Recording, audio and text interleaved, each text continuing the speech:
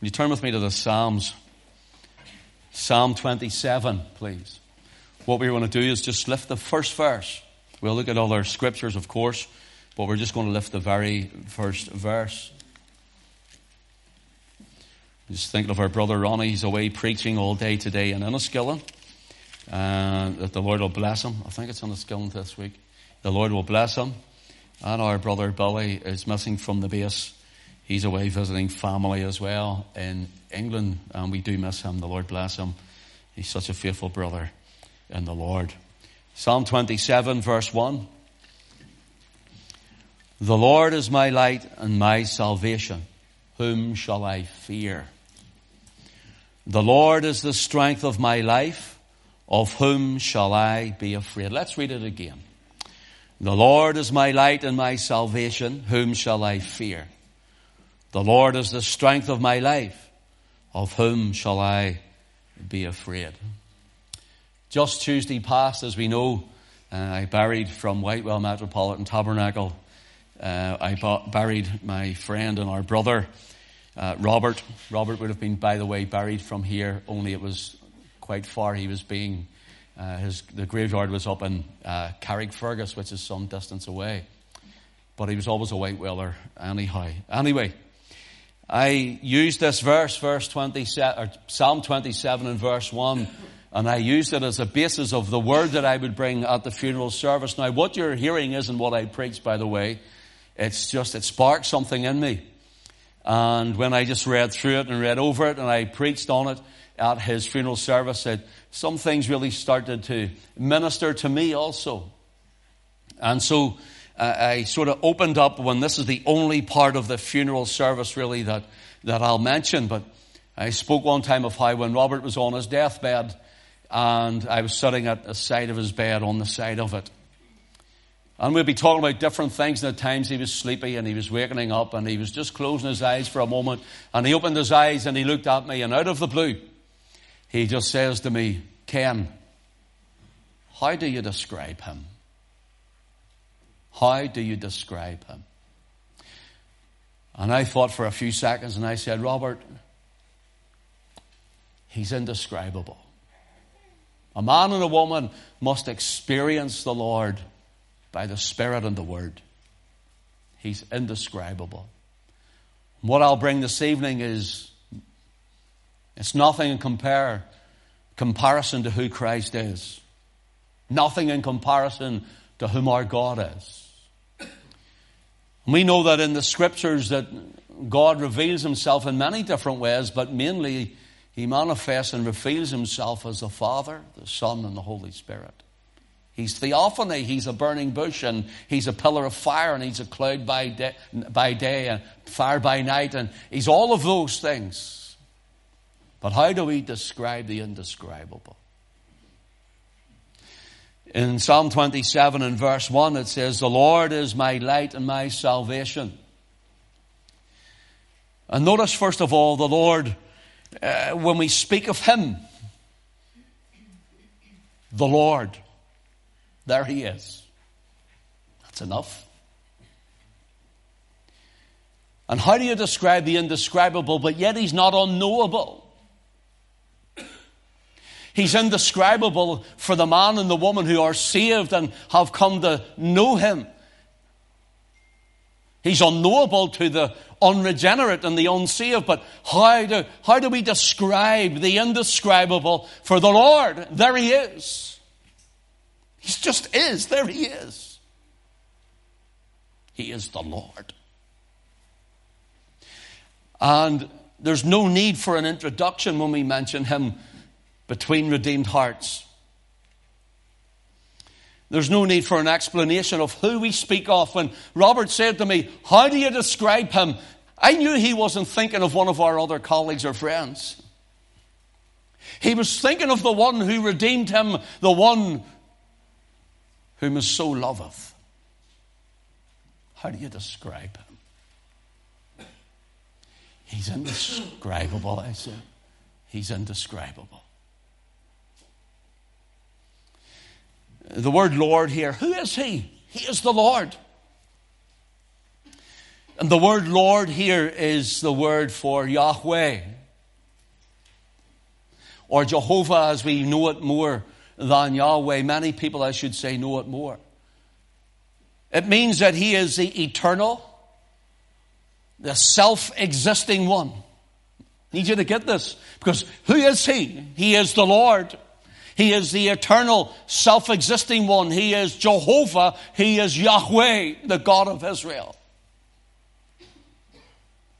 He is the one who has been from eternity way past our finite understanding and our finite human minds can comprehend. Who is He? He is the eternal God, the Lord, the self-existing one. Here's what I wrote when I wrote this yesterday morning. I'll tell you why. After the funerals, we went away for 2 days, Alison and I, just to clear our minds for a while. And when I was away and we were driving, we drove nearly 500 miles around Ireland. Well, part of Ireland, Northern Ireland, into Ireland. And while she's gazing out the window and I'm looking out, and it's the countryside lovely, my mind's going like this. Thinking of the Lord. We're lying in bed in the hotel we're in, my mind's going like this. And Alison's sleeping away. He giveth his beloved sleep, she says. I wrote it yesterday morning. I got up early. I couldn't sleep and I had to get up and start writing, and I had it finished before lunchtime and I had the rest of the day to myself. It was great. I had to offload this as I read this and wrote this. So this is what I wrote. Note to self. Note to self. Note to you, church. God, Jehovah, Yahweh, is God and always was God. And always will be God. Note, He is self-existing, meaning He is not depending on any other, that is, on you or me. He exists independently from our belief in Him. Whether we say we believe in Him doesn't uplift Him. He still exists. He still is God. He exists independently from our belief in Him, meaning His existence, His power, His greatness does not depend on our giving of worship. He doesn't depend on us worshiping Him. We worship Him because we depend on Him. The Lord. The title of this is The Lord Is. He is the self-existing one, the eternal, and He lives. Notice our prayers do not determine His strength. I want to say it again. Our prayers do not determine His strength, but rather we pray because we need His strength. And our belief does not equate to His existence. For the Lord is. He just is. God is still God, brother. God is still God, sister, whether man believes in Him or not. He is the Lord.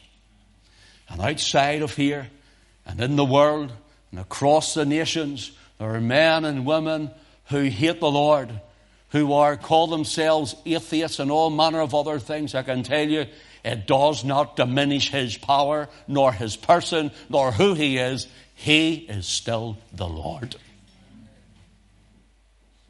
He is still the Lord. God is still God, whether man believes in Him or not. He's not like the gods of Greek mythology, They only retained their position and their place when man would worship them. And when man stops worshipping them, they lost their place and their position. They lost their power in mythology. And it's not like those of ancestral worship, whether it be in Africa or in Asia, where others say, you must worship me as I die, son. You are to pray to me and to worship me for my continual existence in an afterlife. You see, friend, God does not depend on us.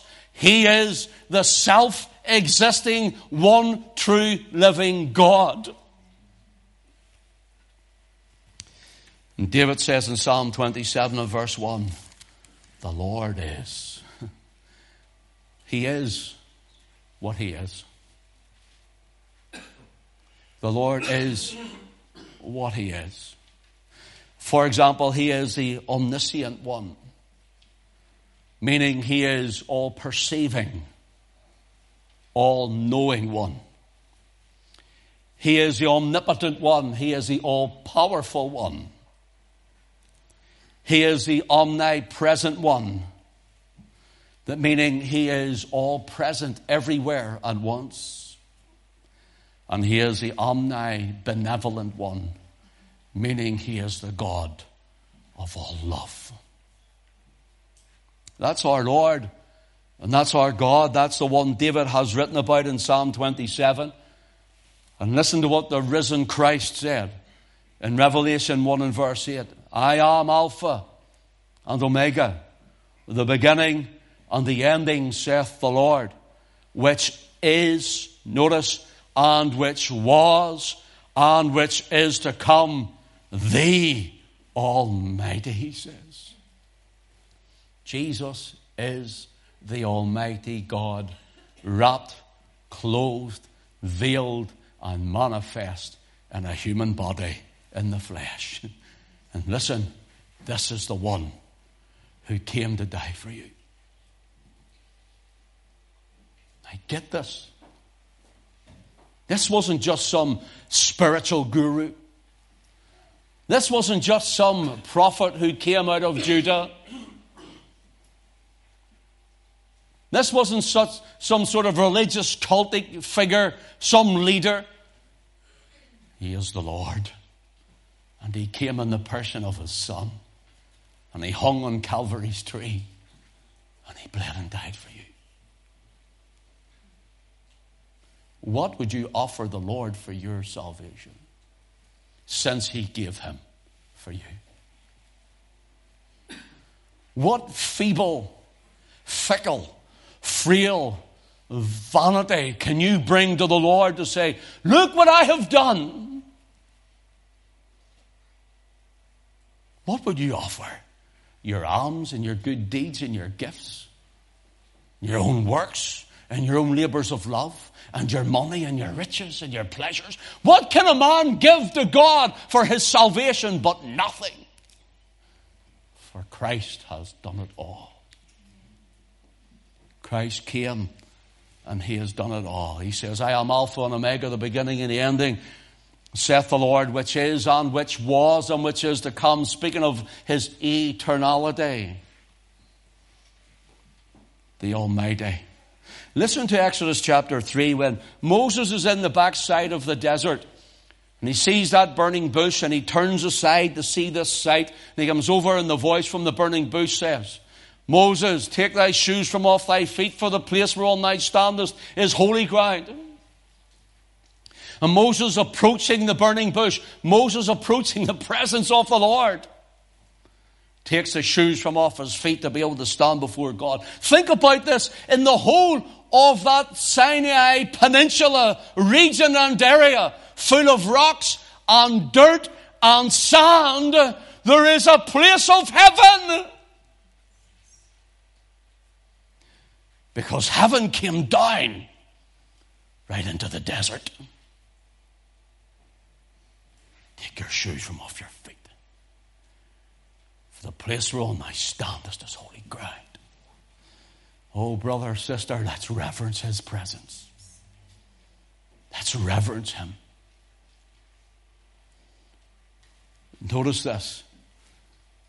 He says, Moses, I'm paraphrasing, you're going to go to Egypt and you're going to speak unto Pharaoh, and when you speak unto Pharaoh, you're going to tell him to let my people go that they might serve me. And Moses is starting an argument in his own head with the Lord about things, and he says, well, what if the people ask me, that is, Israel asked me, what's the name of the God who sent you? Tell us his name. What will I say unto them? In Exodus chapter 3, in verse 14, and God said unto Moses, notice that, I am that I am. It's powerful. If you get that, That's powerful. Burning bush, he says, I am that I am.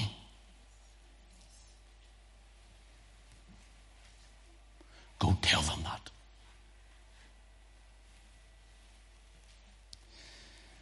I am that I am. And he said, thus shalt thou say unto the children of Israel, I am hath sent me unto you. What do you call God who sent you? I am. Do you know what Jesus said to the Jewish Pharisees? They looked at him being about 33 years of age, and he's proclaiming that he is the I am. He says, before Abraham was, I am, he says. Before Abraham, our father, was born, before Abraham was even thought of, before Abraham was called out of the Ur of the Chaldees, before Abraham was, Jesus said, I am. But you're not 30, you're not 50 yet, they said. You're not 50 yet. He was about 33. But you're not 50. See, they seen the man. They seen the flesh. They seen the outward appearance. But within that beautiful Son of God was the fullness of the Godhead bodily. Before Abraham was, I am, he said.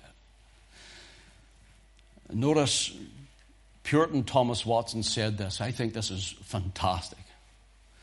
He said, God's center is everywhere. His circumference is nowhere. Think about that. Great eternal Spirit, our Father God. God's center is everywhere. Centered here when we worship Him. Centered when you meet with Him. Centered in His Word. God's center is not only here, but it's in the United States. Or a few hours behind us, but He's still there. God's center is also in the heavens. He's way to the other side of the world where they're way ahead of us in time. God's center is everywhere, but His circumference, you can't draw a circle around Him, is nowhere. Notice this. The Lord is, Psalm 27 and verse 1, the Lord is the eternal, self-existing, ever-living one. The Lord is the great I am, who is, which was, and which is to come. The I am gives the idea of His eternality. Gives the idea that He's a God of eternity. He's the ever-living, ever-present, self-existing one. And Jesus is that one. And they took Him with cruel hands, and they nailed Him to the tree. And He allowed them to do it. Because it was all in the Father's will. That He would die for me. And that He would die for you. God has no weak or tarrying extremities. And what I mean by that is if you or I were to hold our arms out with a bucket in each hand, after a while we'll get tired at our extremities. God has no weak or tiring extremities.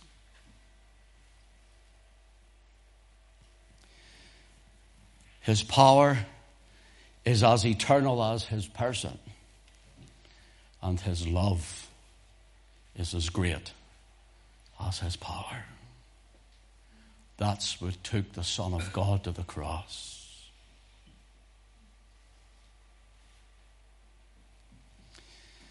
Psalm 27 and verse 1. The Lord is my light and my salvation. Notice the Lord. Let's go back. Look, we're just touching on this at the minute. The Lord, there He is. He always was, but yet there He is. He always was, yet He's here tonight. He always was, yet He's where you are and goes with you and He lives inside you, Christian. He always was, He is which was, and He is to come in the person of His Son back to the earth again. Let's look at this. The Lord is. Will you turn with me to Genesis chapter 1? Genesis 1, please. We'll just read a few verses. Verse 1, please. In the beginning, God created the heaven and the earth. Notice, there he is. Bible, first chapter, the first book, the first verse, in the first line. There he is. In the beginning, God.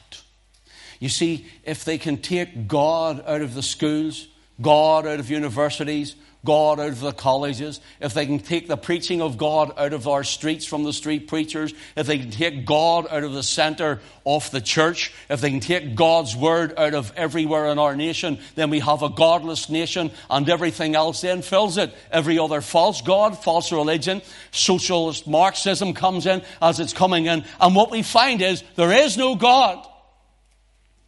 Take them out and there is no God. Fill it full of evolution. Fill it full of Darwinianism. Fill it full of all of these wonderful big bang theories. If we can just get rid of their God. But I can tell you, brothers and sisters, you can never get rid of our God. Because he is the eternal God. The omnipotent, all-powerful God.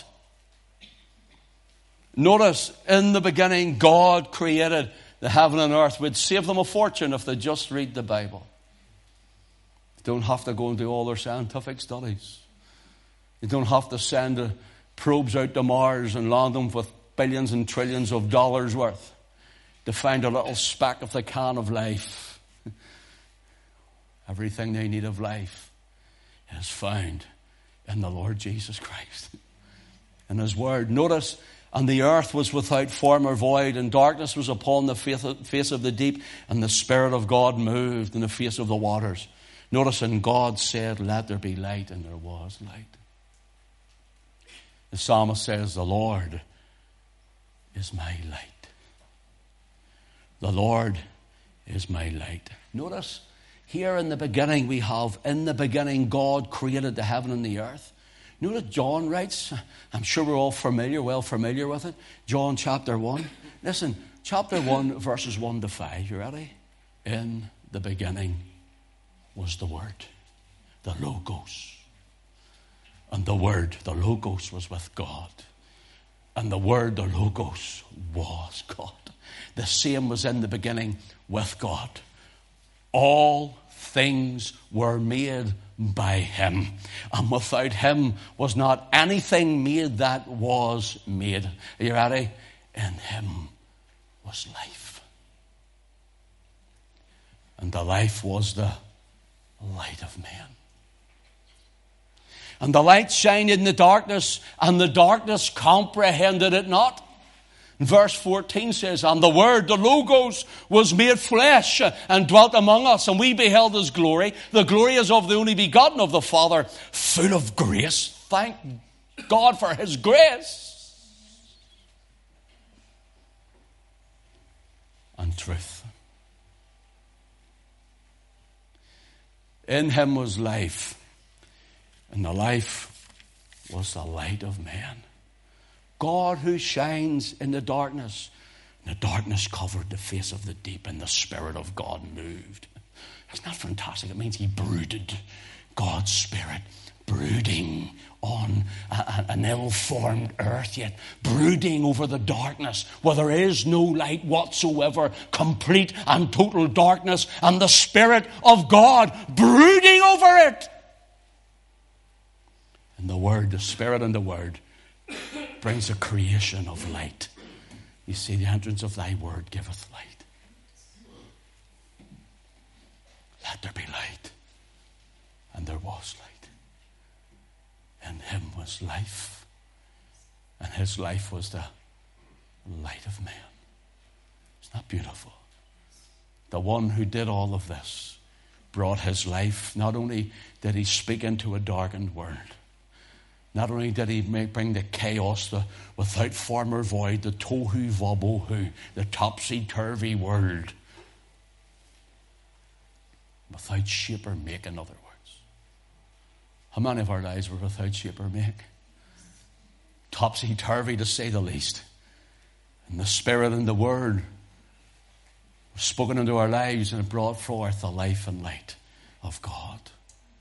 Born of the Spirit with life from above, into God's family divine, justified fully through Calvary's love. Oh, what a standing is mine. You know, and here we have the Lord who created all things is now the one, John says, he is the one who became flesh and dwelt among us. And he speaks into a dark life. Notice here, 1 John chapter 1. Listen to what John says. So we have in the beginning, God created the heaven and the earth. Genesis 1:1. And then we have John 1:1. In the beginning was the Word, and the Word was with God, and the Word was God. Then 1 John chapter 1 and verse 11, he says, that which was from the beginning. Who's he speaking of? The Lord Jesus Christ. The Lord Jesus Christ. That which was from the beginning. Notice, which we have heard. I want to break this verse down. See the term which we have heard? Do you know what gives the idea from the original Greek text? This is where it would read. That which was from the beginning. John, the disciple whom Jesus loved, the one who leant at his breast at supper. John, the youngest, now an old man. He's sitting there, and these Docetic Gnostics were saying there is no Jesus resurrection. There is no bodily resurrection. You see, all flesh is cruel and corrupt, and it's just dissolved and disappeared like the Jehovah's Witnesses would tell you today. He wasn't God.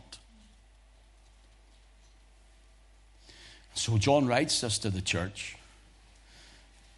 especially for the Docetic Gnostics, that they would be well armed against these Docetic Gnostics teaching. Gnostic is from the word gnosis, to know. Docetic is from the word dokio, which means to seem. In other words, they were there, those who were saying, it seems that you know, it only seems like Jesus was resurrected. It only seems that he was God in a bodily form. It only seems that he came in the flesh. It only seems that you know that, and it isn't true. John says, that which was in the beginning, which we have heard. He says, no, I know him. I know this Jesus. I know this Christ. And the idea is that which we heard, and this is the way it reads, that which I heard. And I'm old now, but I keep on hearing him speak to me. His words are still alive in my heart. His words are still ringing in my ears. That's the way it reads. John is not just saying, well, I heard him. He's not just saying, I heard him once and I heard him twice, or I heard him for 3 years. John's saying, I heard him and his word is still alive in me. Oh, brother, let the word of God be alive in you. We can be in a meeting.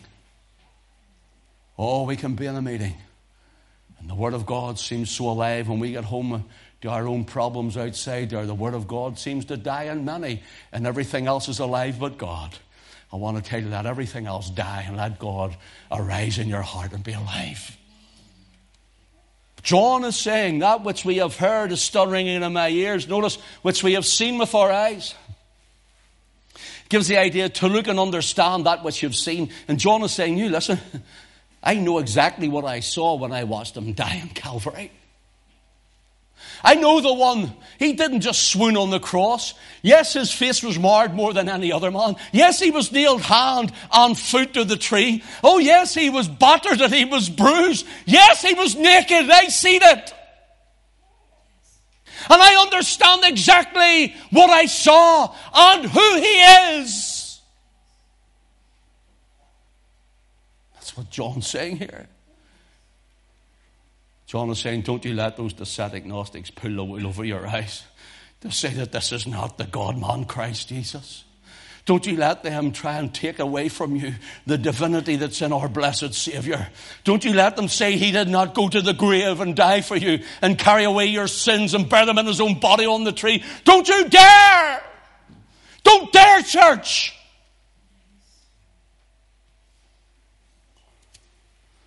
You get acquainted with him. and be at peace.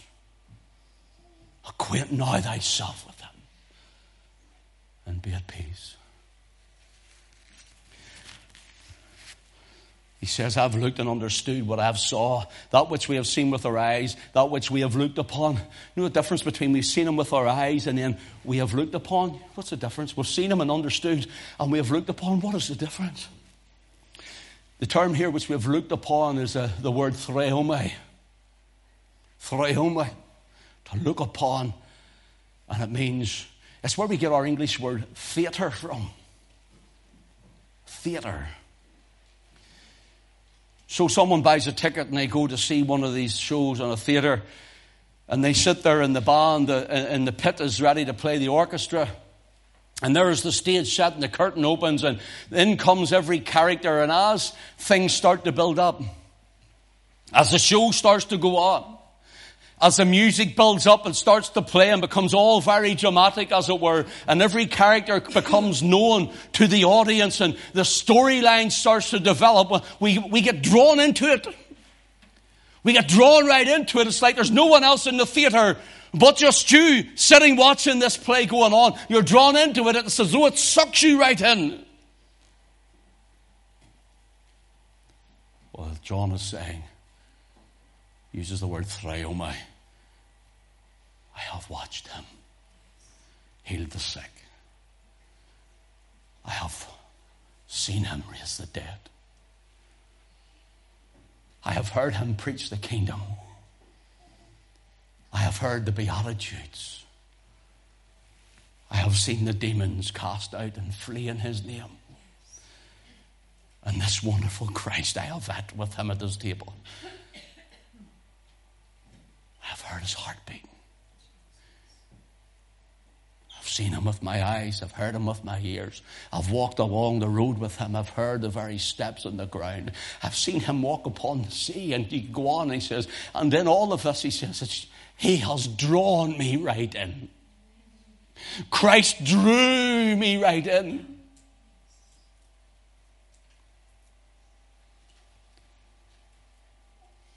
Let Christ draw you in, brother. Let Christ just draw you right in. Right into him. Right into his life. Because his life will light up you. Your heart, sister, friend. Which we have looked upon in our hands of handled of the word of life. The term handled means to handle with a view of investigation. So we take the Bible here, and if I was one of those ones who could do sleight of hand, and by some means I was able to put it out of sight, and you would say, where did the Bible go? And I could say, I don't know any Bible if I had this sleight of hand. What Bible? You only seen it with your eyes now. You weren't too sure that I had one in my hands. You weren't too sure that you saw one whatsoever at all. And people could maybe say that. The Gnostic Gnostics could say, it only seems like that you know that. John finishes this verse and he says, he's drew me in. My hands have handled of the word of life. And what it means is, he's handled with a view of investigation. It's like I get the Bible and you come and you say, let me see that, and you take it. Gareth takes it in his hands and you feel it, Gareth. That's good leather, that back one. That was from the United States. Just feel it there. Feel the weight of it. It's heavy, isn't it? Now, I didn't have a Bible whatsoever. I'm not going to trick you now, sure I'm not, because you had it in your hands.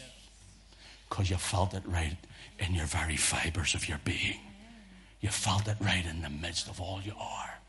And John says, I have seen him. I have seen him. And he says, I have handled him. Handle me and see, says the living risen Christ. For a spirit hath not flesh and bone, as you see me have. A spirit is not flesh and bone. He didn't say flesh and blood. You know why? He poured it out for us at Calvary. I'm going to have to walk the whole way up here now again. So John says that which was in the beginning, speaking of Christ.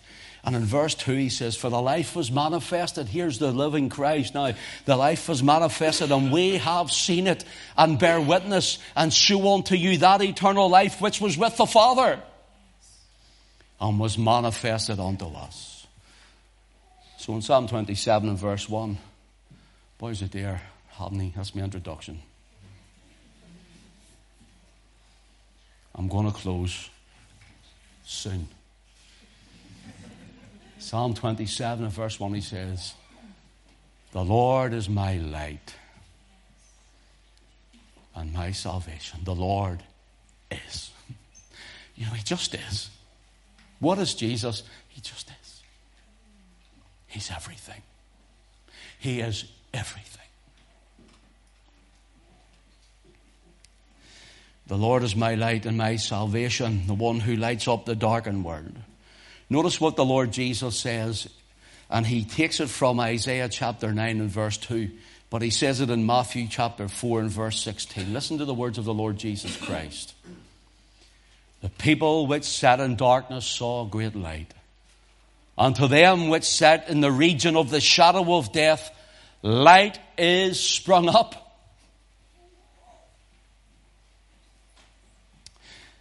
You see, there are many who are about to enter the valley of the shadow of death.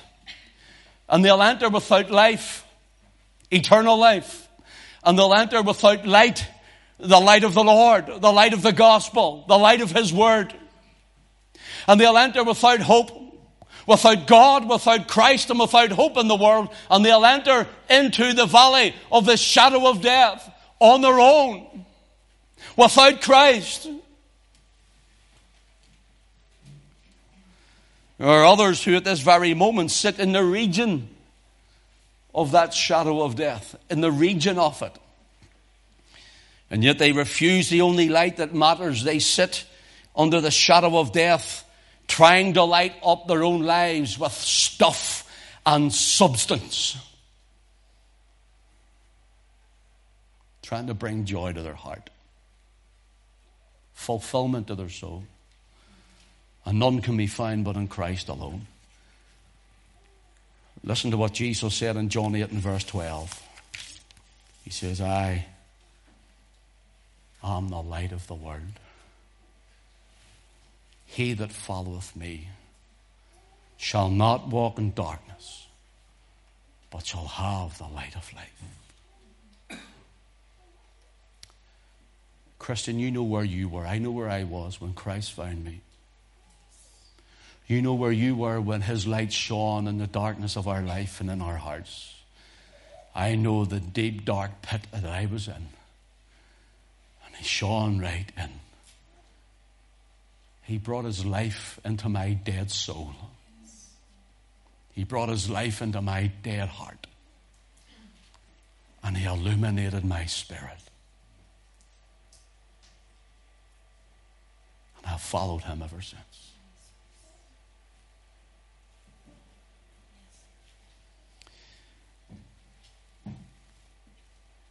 How do you describe Him?